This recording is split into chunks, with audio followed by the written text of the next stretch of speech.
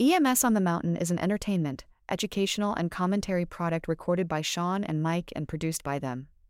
Nothing recorded by Sean, Mike, or any of the guests of the show is endorsed, nor authorized by their respective employers or agencies unless explicitly outlined. All commentary and statements made are their own. Always follow your respective medical protocols. Nothing said on this platform should be considered medical direction. Now, on with the show.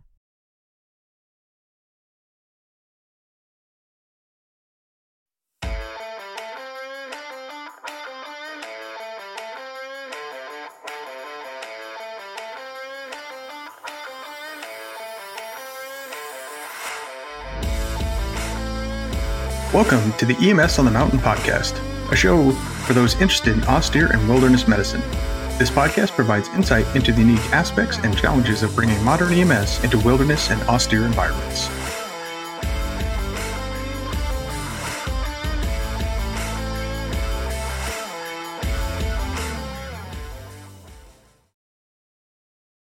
Take off. Welcome, friends, to another episode of EMS on the Mountain.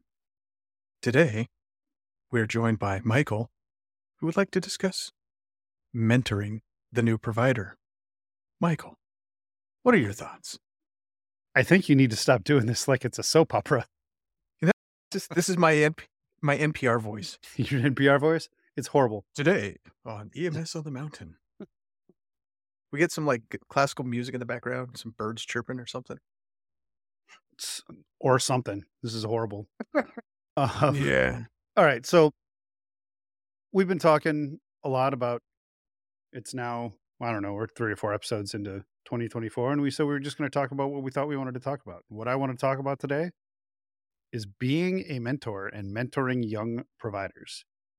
I feel like this is actually especially applicable in the wilderness setting, primarily because I'll call it the wilderness environment, the rural environment. There's just less people doing it. And I don't know, coming up as a young medic in my day, there's usually a individual or two that really impacts your approach to things. And I thought I'd discuss some of that and then talk about how we help wilderness folks that may often be looked at as, here's the corollary. If you work for a more urban system, you get to precept for a long time, and you often get assigned a mentor, and it might take you a year to get released to independent practice. And in a lot of wilderness rural agencies, they're like, oh, great, you passed your NREMT. I guess you're released to independent practice now. Go save lives. And us older folk that have been doing this a while are really, it's in the patient's best interest and in the provider's best interest for us to properly mentor them and help them succeed, especially with the lower call volume in more rural settings and wilderness settings. Thought we'd wax poetic a little bit about this. So first off, go ahead. I was just going to say that your statement about how this is certainly applies on the wilderness side a lot more than it would the urban side. And I think a lot of that has to do with, if you just look at the education model, all baseline EMS education programs are foundational in urban response settings, right? 911 in an ambulance kind of thing, right? And so from the very beginning, that's just where you're taught. The baseline education is taught from is the urban setting. And so when folks first branch out into the wilderness and austere EMS side, they definitely need mentorship of, no, you don't want to carry all of that. You want to be carrying something more like this. These are the things you want to invest your time in. And these, like we've talked about so many times, these are the things you got to start thinking about as well as those other things now. And even, I think Knowles, and there might be one other company that out there that runs an entry-level EMT program with a wilderness component to it. But even then, just because at the end of the day, at the end of that program, you still have to take the National Registry exam, which is 99.999% urban EMS. Mm-hmm. So even then, I don't really know how much you really learn beyond, some more, I'm hoping, I've never taken one of those classes, a more in-depth thing on environmental emergencies kind of stuff. I don't believe they really get into too much. Might be a little bit On the evacuation and triage kind of side, probably not a whole lot. So, yeah, the urban versus wilderness. Yeah, wilderness definitely needs to be having a mentorship program. Not just, and I think it needs to be a little more robust in some ways Mm-hmm. than an urban system, just because of you're not just mentoring maybe a change in protocol and how your system operates in what we'll call the pure EMS parts of it. But if you're new to working in the backcountry, you need to learn and be mentored in all of those things as well. Yeah, I think a lot of times those that get their hooks into the wilderness game do it in their ute. They're looking for adventure, whatever the case may be. In general, I think I can make the statement that fire rescue, wilderness rescue, emergency medicine, it's a young man's game, right? But there's a lot of organizations that have a lot of places in the country where you go join a search and rescue organization, you learn some basics about carrying a litter and packaging people and all of those things. And then you decide to go pursue EMS credentialing or additional EMS credentialing. That can, it's really easy to ingrain bad habits because there's very much a cultured aspect to it. This is how we've always done it.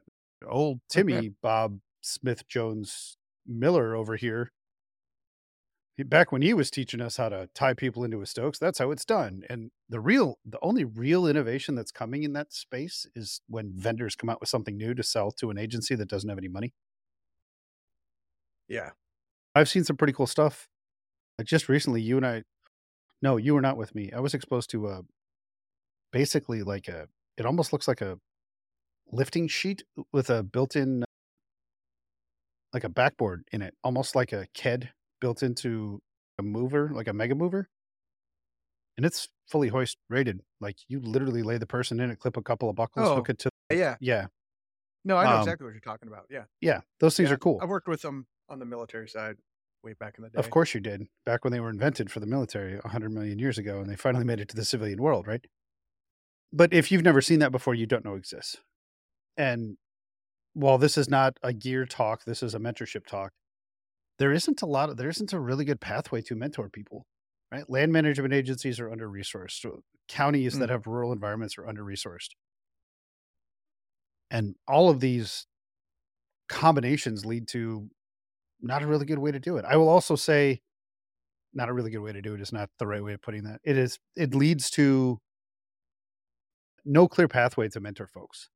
And I think you and I both know that a lot of times people that want to work in a wilderness setting have to pursue their own outside education and then come back to their agency. There is never, I've never heard of a National Park Service paramedic program where the National Park Service is running the paramedic program. It might have happened at some point in some far off distant land. I don't know. But if you work for a large urban system, you're going to go to paramedic school through your employer or through the agency you're affiliated with. Wilderness providers have to go pursue training on their own. And there's no baseline to say this is good, this is bad, this is right, this is wrong. And there's no corollary back to your agency until typically after you've completed the program. Yeah. And I think you brought up a very interesting point, which made me think about this, right? The National Park Service Park Medic program, which for those listening, if you haven't heard us discuss this before, essentially it's the Park Medic was developed many moons ago as an interim level provider. And right now they get licensed at the advanced DMT level. And that's essentially a couple of differences in scope of practice. They're allowed a few extra medicines and a couple of skills that aren't on the standard AEMT scope. But beyond that, they're essentially an advanced DMT. And so the National Park Service runs this program, what is it, every other year? I believe so, yeah. Even or odd years, either way, it doesn't matter. But here's a program for the National Park Service that still focuses predominantly on traditional EMS, right? They do give much more credence to environmental and altitude type injury and illness just because it is the NPS. So they do give a little bit more time when they're doing those lectures and talking about treatments and things like that. But their curriculum doesn't include 3 days with a patient at high altitude because you're snowed in kind of stuff. It doesn't necessarily include gear selection for backcountry work. What gear should you be carrying into the backcountry? It's still very much on that independent ranger when they go back to their home park, which could be Denali up in Alaska, or it could be the Everglades down in Florida, right? So you're looking at two completely different environments.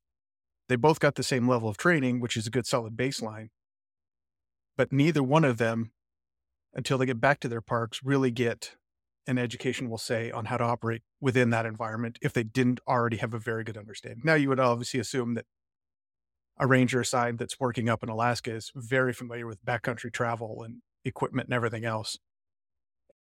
Mm-hmm. Same with the guys down in the Everglades, like it's way more boat activity and stuff, right? So you'd like to think that there is that independent ranger comes with that knowledge. But when you're that ranger who maybe you got your first job and it was down in the Everglades because that's where it was hiring and that's where you got hired on, but you've always wanted to go work out west. When you finally get to one of those western parts with the big mountains and everything else, everything shifts for you as far as being a backcountry provider, right? No longer is it, we just got to take a boat and maybe an ATV or this and this to get to somebody, and then we're zipping them out. Now it's like we now have to climb several thousand feet to get to them, then go through any number of rescue scenarios and evacuate your patient. Mm-hmm. So even then, it's a learning curve of you're learning by experience. You're just getting on with your local crews. Most of these parks, like you said, are under-resourced. It's not like they're going through their field training evolutions again. They're not going through a formal, release process. If you or I switched urban agencies, we're going through a whole nother release process, right? Yep. We're spending several more months relearning new sets of protocols on how people operate, taking tests, being evaluated, et cetera, et cetera. Yeah, we're certainly doing protocol tests. Yeah, it's hey, welcome aboard. You got your badge, you got your gun. Hey, you might need a backpack. Think about some good boots and good luck, Godspeed. Don't let anybody die. And that's really essentially what it is. And I get it. It's very difficult for those folks to develop what we'll call a mentorship program, a field training thing for the wilderness EMS side specifically, just because that again is just one of many duties assigned to a National Park Service ranger, right? So they're in a bit of a trickier spot. The rest of us who are out there, we'll say, providing support to the National Park Service, state parks, other just general response organizations you might be attached with or affiliated with the sheriff's department. Somebody that has a responsibility, right? Responsibility. Mm-hmm. It's folks like you and I with an organization that can develop a mentorship program based on traditional urban EMS. Okay, here's the protocols you need to learn. Here are the things that are different that you really need to pay attention to. And let's start talking about the clothes you're wearing, because that's not going to get it done anymore.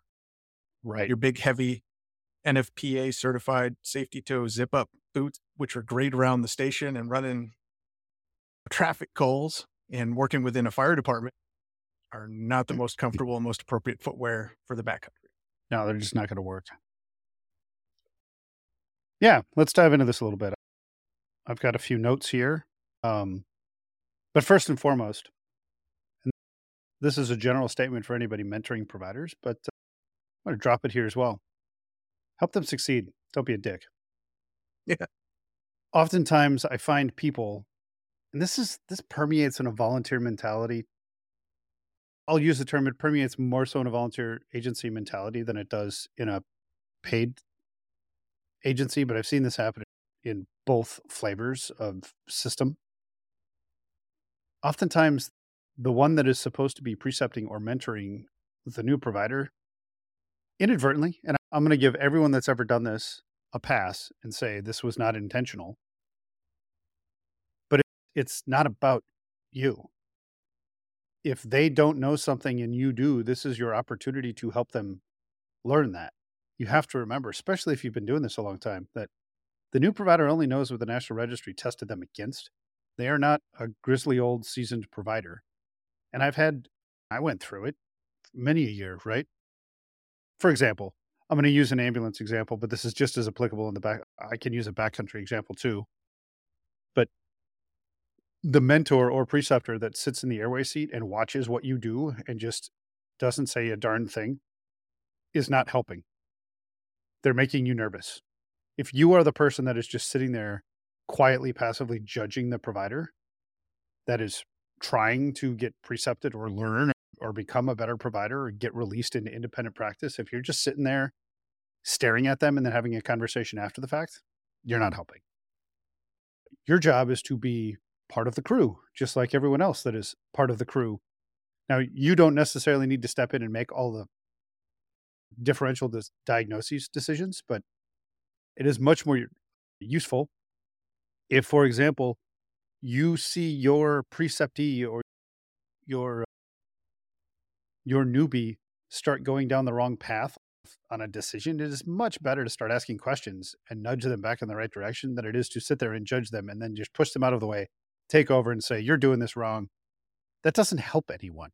And I've seen it for years. I know better than you, so you better meet my standard. And if you don't meet my standard, I'm going to give you a chance. And then once you fail, I'm going to push you out of the way and take over patient care. It's a team sport, man. It's always a team sport. If you weren't precepting, it's a team sport, right? Medicine is a team sport.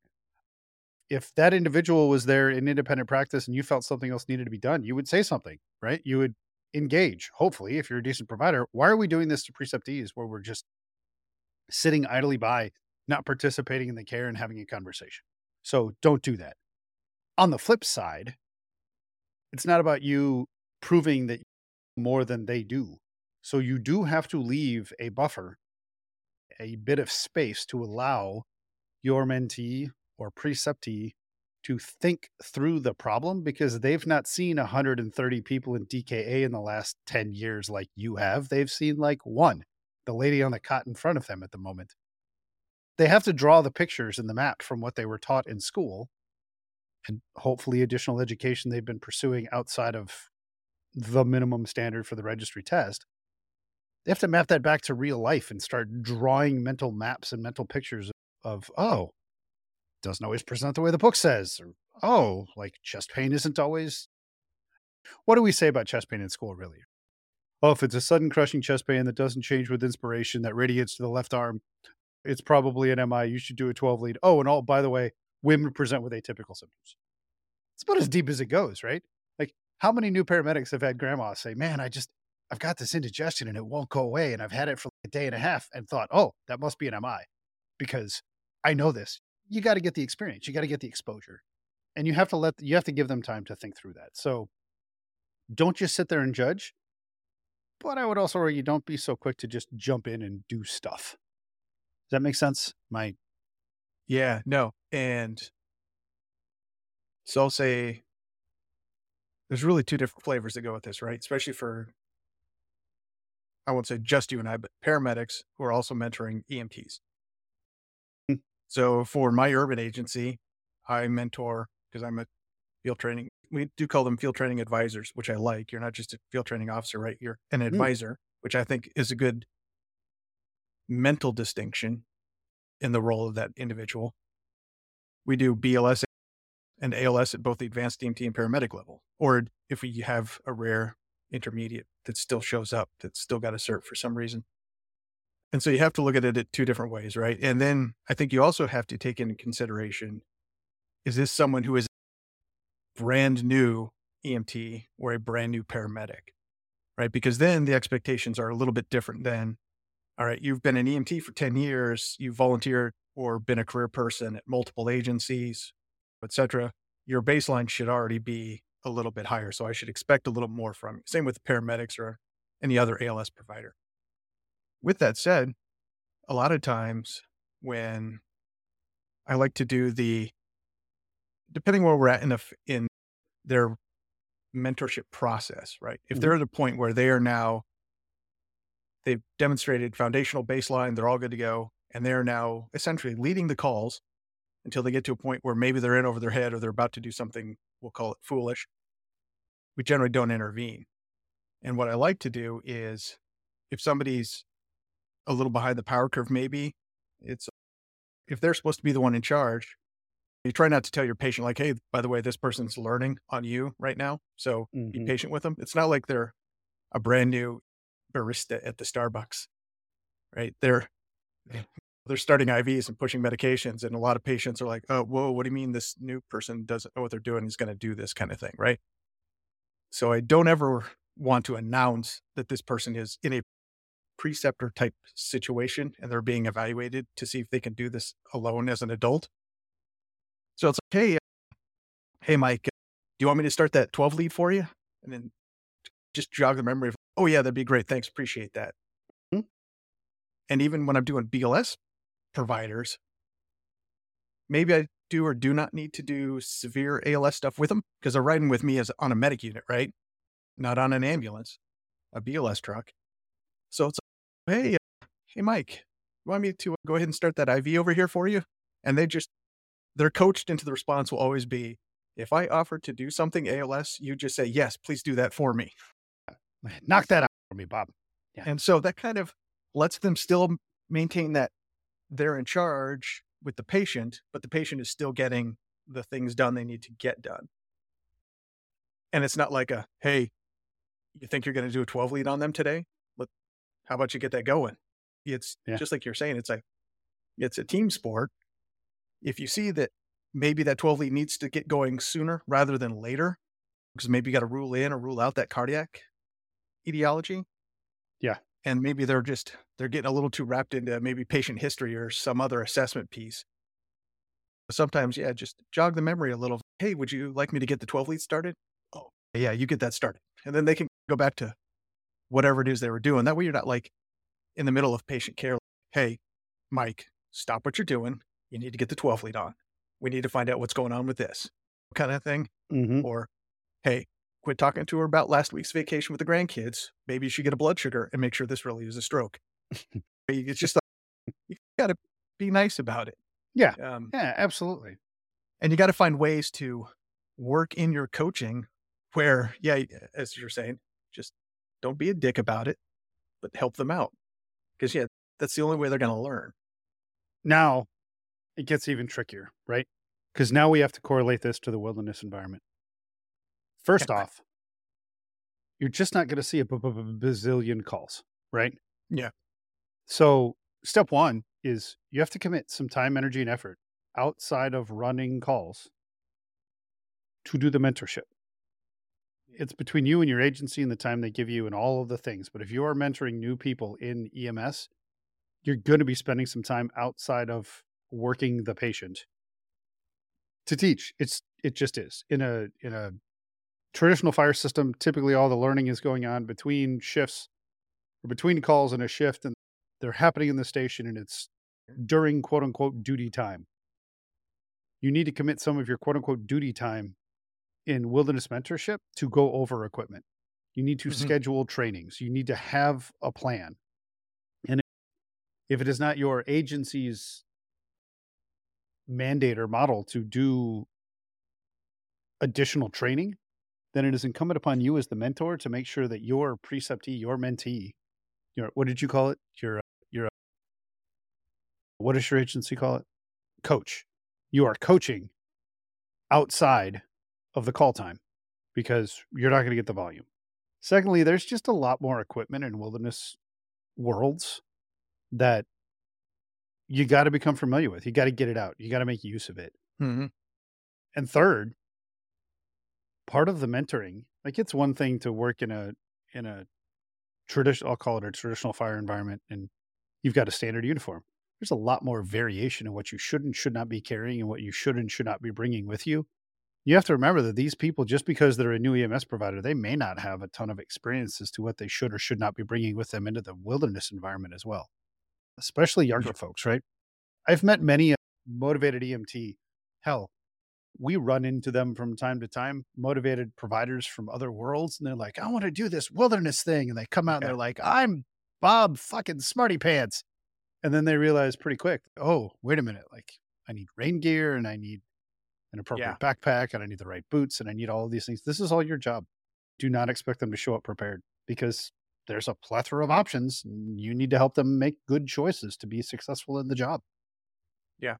No, and again, that goes back to Mike and I have received for various ride-alongs, mentorship, etc., providers at all levels, right? We've had folks show up who are critical care transport, they're flight medics, etc., show up, hey, I'm interested in doing this work up here with you guys. And we're like, cool, welcome aboard. What do you know about the woods? It's like, oh, I'm an avid hiker and backpacker. And it's like, excellent. What did you bring today? And sometimes it's, oh, so your little tiny day pack, which would be great for an ultralight 3-mile hike by yourself, that's got 12 ounces of water, and that, as we were discussing on one of the other shows earlier, your small bag of trail mix, like where's, you got a thermal layer in there? How about a headlamp? Where's your raincoat? Are you prepared to stay overnight with us? And most of the time it's the answer is, oh yeah, no, definitely not. I wasn't thinking about that. And it's, that's cool. It's cool. Yeah. So just so you know, if we get a late call, you're going to stay with the truck and we are not. And if we see you again tonight, awesome. If we don't, look forward to seeing you the next time. Yeah. Yep. And we've had to leave a couple of people behind that way just because it gets into the later hours of the day and they didn't have the appropriate outerwear. They didn't have a headlamp, just little things. And they weren't really ready to be out in the woods in the dark for an extended period of time, or even a short period of time. Let's be honest. And it's not that they were bad people or bad providers. It's just they were new to the environment, new to the wilderness aspects of wilderness EMS. Yep. And so they took a little more coaching and mentorship. And then a couple have come back and they were much more prepared the second go round. And then you can start building on the, we'll call it the EMS response aspects of that. Like you were saying, it's like, all right, so who's going to carry the monitor? Bro, nobody's carrying the monitor. Yeah. We've all made fun of me for that before. Let's go ahead and mock me now. I'm fine with it. And it wasn't even like it was a smaller Zoll, man. It was goddamn. It was a big old OP12. Yeah. It was an OP12. Right?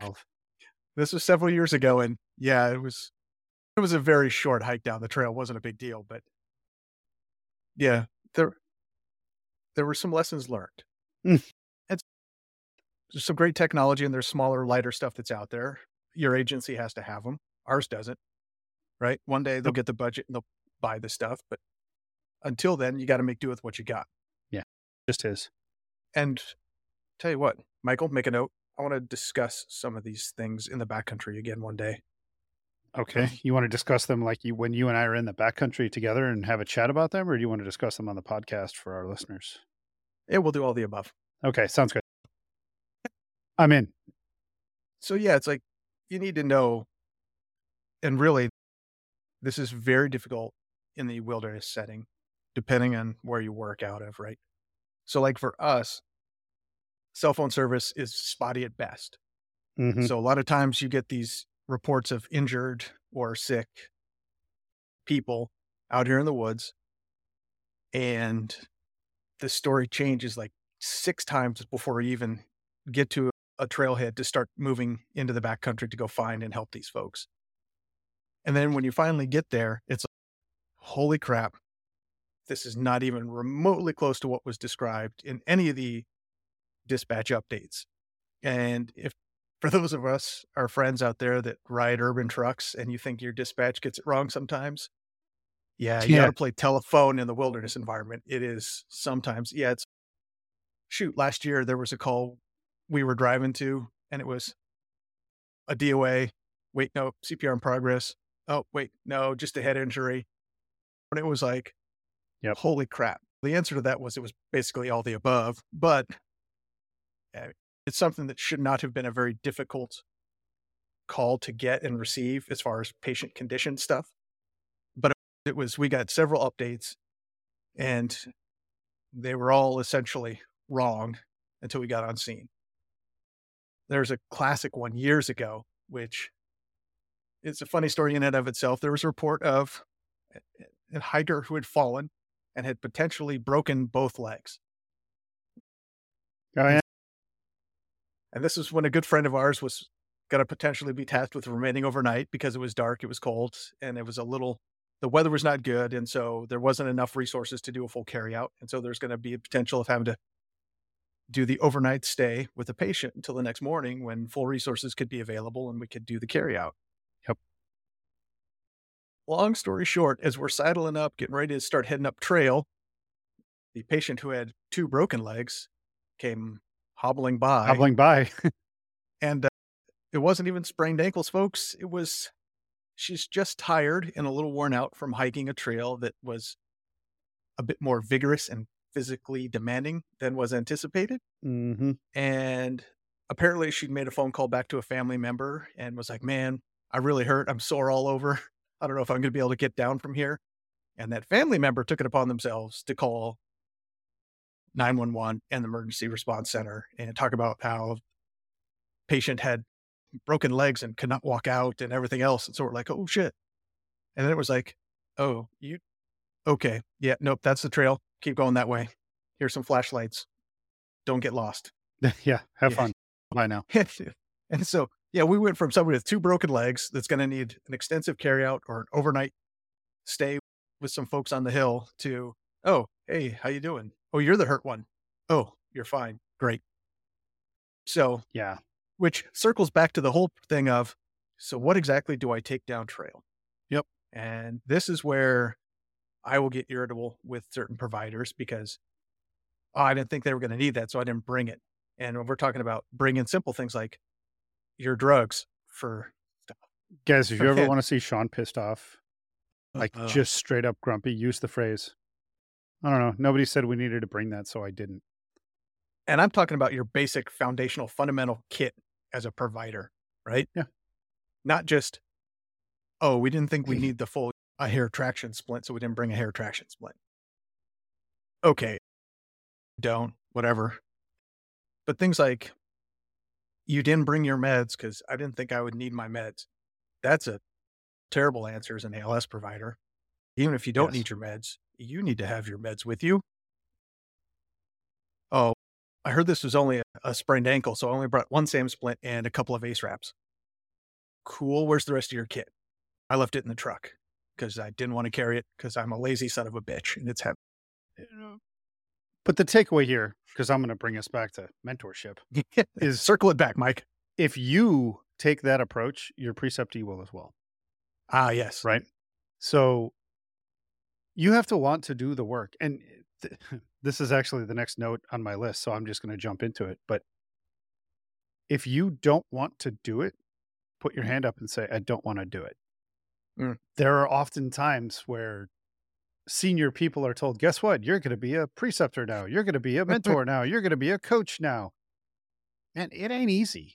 And No. don't kid yourself that it is. And if you treat it like it's easy and you don't want to invest in the new folks, you are not doing anyone a favor. You're not doing them a favor in success. You're not doing the patient a favor in proper care. And honestly, you're not doing your agency any good because you don't want to be doing that anyway. So now you're just going to make everyone grumpy. So just don't say, sorry, man, don't want to. And if your boss is like, tough shit, be like, can we talk about this? Can I convince you otherwise? Because I'm a horrible provider and I'm a bad mentor. And it turns out I shouldn't probably even have a national registry card. You pay me more, so I'm going to keep it. That's fine. Right? I probably wouldn't suggest you say that to your boss directly, but my point is, if you don't want to mentor folks, don't do it, because Yeah. worse than anything else, worse than a mentor that doesn't know how to mentor, a mentor that doesn't have their stuff squared away. Worse than all of those things is a mentor that doesn't want to be doing it. Because if you don't Yeah. want to do it, you are not serving anyone. So just put your hand up and say, I don't want to do it. Figure out a way Yeah. to not to pull the firefighter and find a way to not do it. Yeah, that's the thing is that if you wanna build bad providers in your agency, put them with people who don't wanna teach people to do things the right way, and pretty soon you'll be flush with them. And if Yeah, you're a 'cause supervisor and you're listening to this, the best way to figure out who doesn't want to do things the right way is to just listen for somebody to say at some point, or look at charts and say, huh, why didn't you start that line? They didn't really need it. Or we're only so far from the hospital. Or it's cold and I didn't want to expose the patient. Anytime a provider is not taking the simple steps to do the things in preparation for if things get worse, that tells me right there that they are not the provider to be mentoring people on how to do the job, because they're Yeah. cutting corners. And the last thing you need new people to do is learn to cut corners. You need them to learn to think through the entire problem and work the whole thing soup to nuts so that they can gain the experience and think through all the problems. Otherwise, you get to what the 2020 guys would call the 4-year medic that has seen just enough that they think they know everything, but not enough to actually have had the experience with it. And if you start cutting corners early, that's the end of that game, right? You're going to cut corners and you're going to miss stuff. And in the woods, you're probably the only one. And the patient deserves better than to have stuff missed. Yeah, and I think that brings a good point too, is, the full circle piece again, right? The mentor knowing what gear you need to be taking down trail, right? Mm-hmm. Which also leads to, in the wilderness, like you mentioned earlier, there's more gear. There's not just you and your med kit, but is there going to be ropes and technical rescue equipment? Just the simple Stokes basket. What do we use? How do we tie a patient into this? Do we use prefabricated from the factory straps and buckles, or do we use old school webbing and do we tie them in? And if we tie them in, how do we tie them in? What are the key pieces?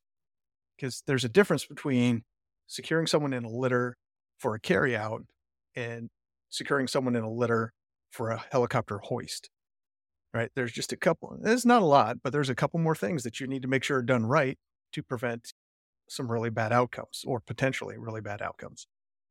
And then just other stuff, like if you're a backcountry provider and your primary role and responsibility is the EMS responder, you might not be the person who's setting up the ropes and the rigging and everything else, but you need to know enough, and your mentor has to have shown you enough that you know what is right and what is wrong.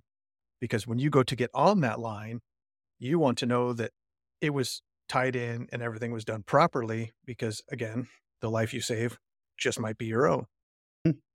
So you have to know these things as well. And so there is a lot more to the mentorship process in the wilderness thing than just, these are your meds, these are your protocols, these are your fundamentals of patient care that we do here in this jurisdiction. There's so much more to it and this isn't going to apply to everybody in every response agency in the backcountry, but all those nuances need to be accounted for. That sort of leans into the last thing I had on my list to discuss, and this may end up being a short podcast, and that's okay. Gotta stop saying, it's a good thing I edit these and take those words out. The understanding of system management and incident command for a wilderness provider is not optional.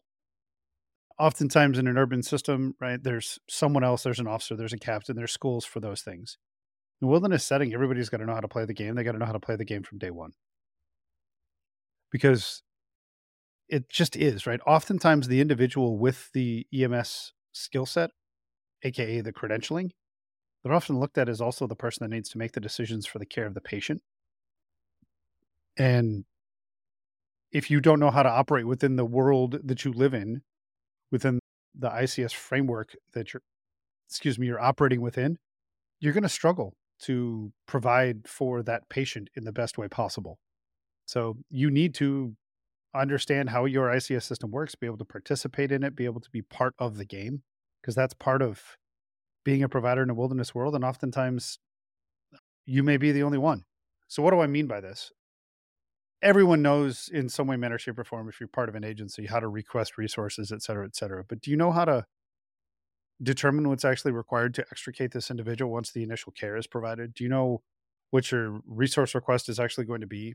The rope stuff that we keep talking about, doing podcasts someday about. The air asset, determining if an air asset is useful. Who do you call or who do you ask for help with making those decisions if you don't know? These are things that are often just handled in bigger systems, right? It's just Bob or the BC of the day or whoever just makes them happen. In a wilderness environment, you have to know these things. And I will argue it is part of the mentor to help your up and coming providers, your new providers, get some experience in that thought process space, right? It's not just about the patient care. It's about managing the situation. And oftentimes you have to do both. We've told stories about how I ended up as a scene commander and a primary care provider for a patient in a pretty bad way that ended up getting flown.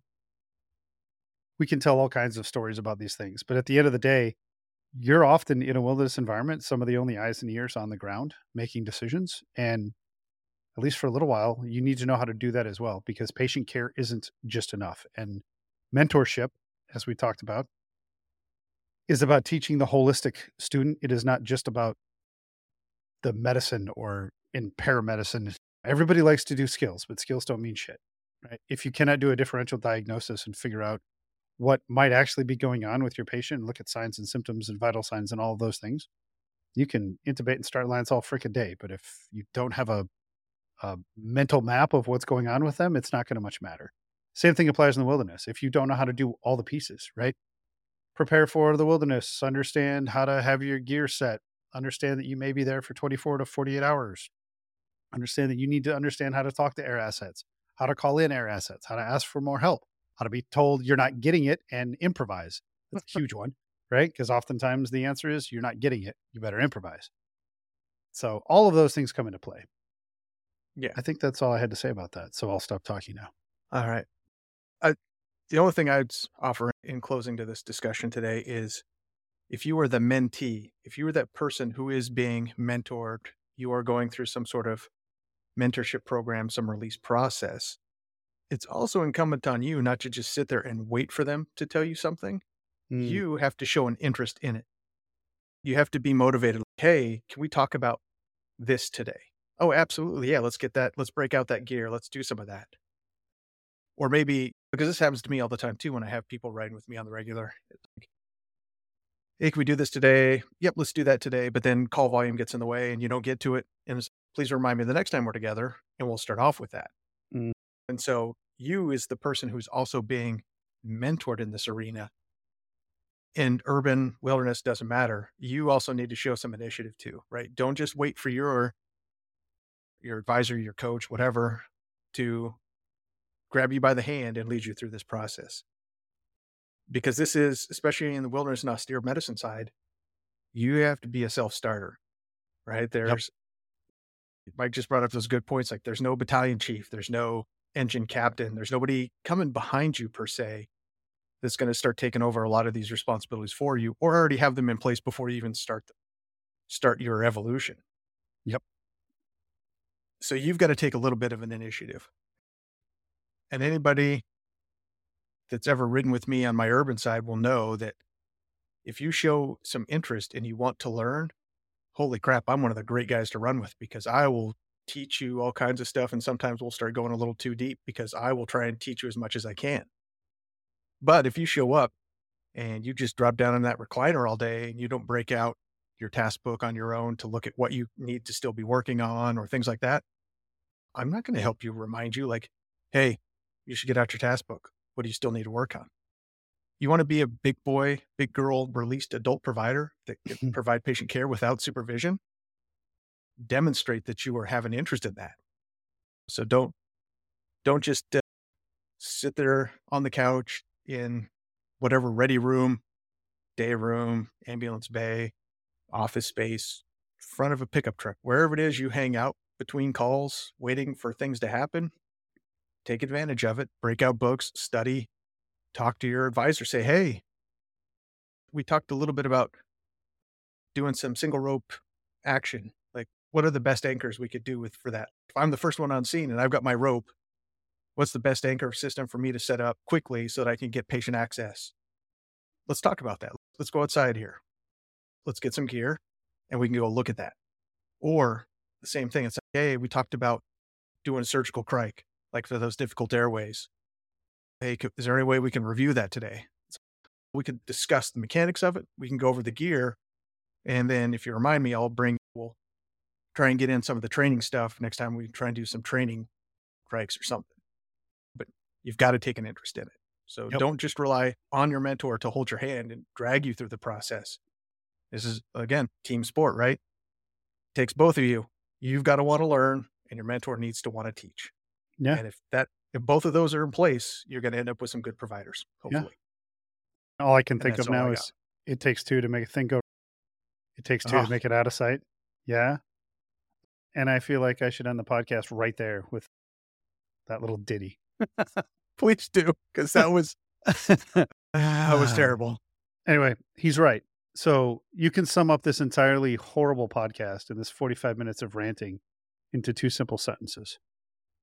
Wilderness is more than just the skills, and it is more so than just the skills than an urban environment. And if you don't want to do it, don't be a mentor, because all you're doing is screwing the next generation and your patients. So commit the time, commit the effort, know what you're doing, know how to coach. And if you want to learn more about how to coach, Google something, because you can hit me up, but I'm probably not going to answer the email right away. Busy guy. Yeah, with that, it takes two to make a thing go right, and it takes two to make it out of sight. Yeah. All right. Bye now. If you have any questions or comments or ideas for show topics, you can send us an email at theshow@emsonthemountain.com or hit us up on social media. We can be found on Facebook and Instagram at EMS on the Mountain, Twitter at EMSOTM, or you can engage with us and a whole community of wilderness EMS professionals at locals.com/wildernessems. Until the next episode, thanks for joining us. And until we see you on the mountain, train hard, be safe, and do good work.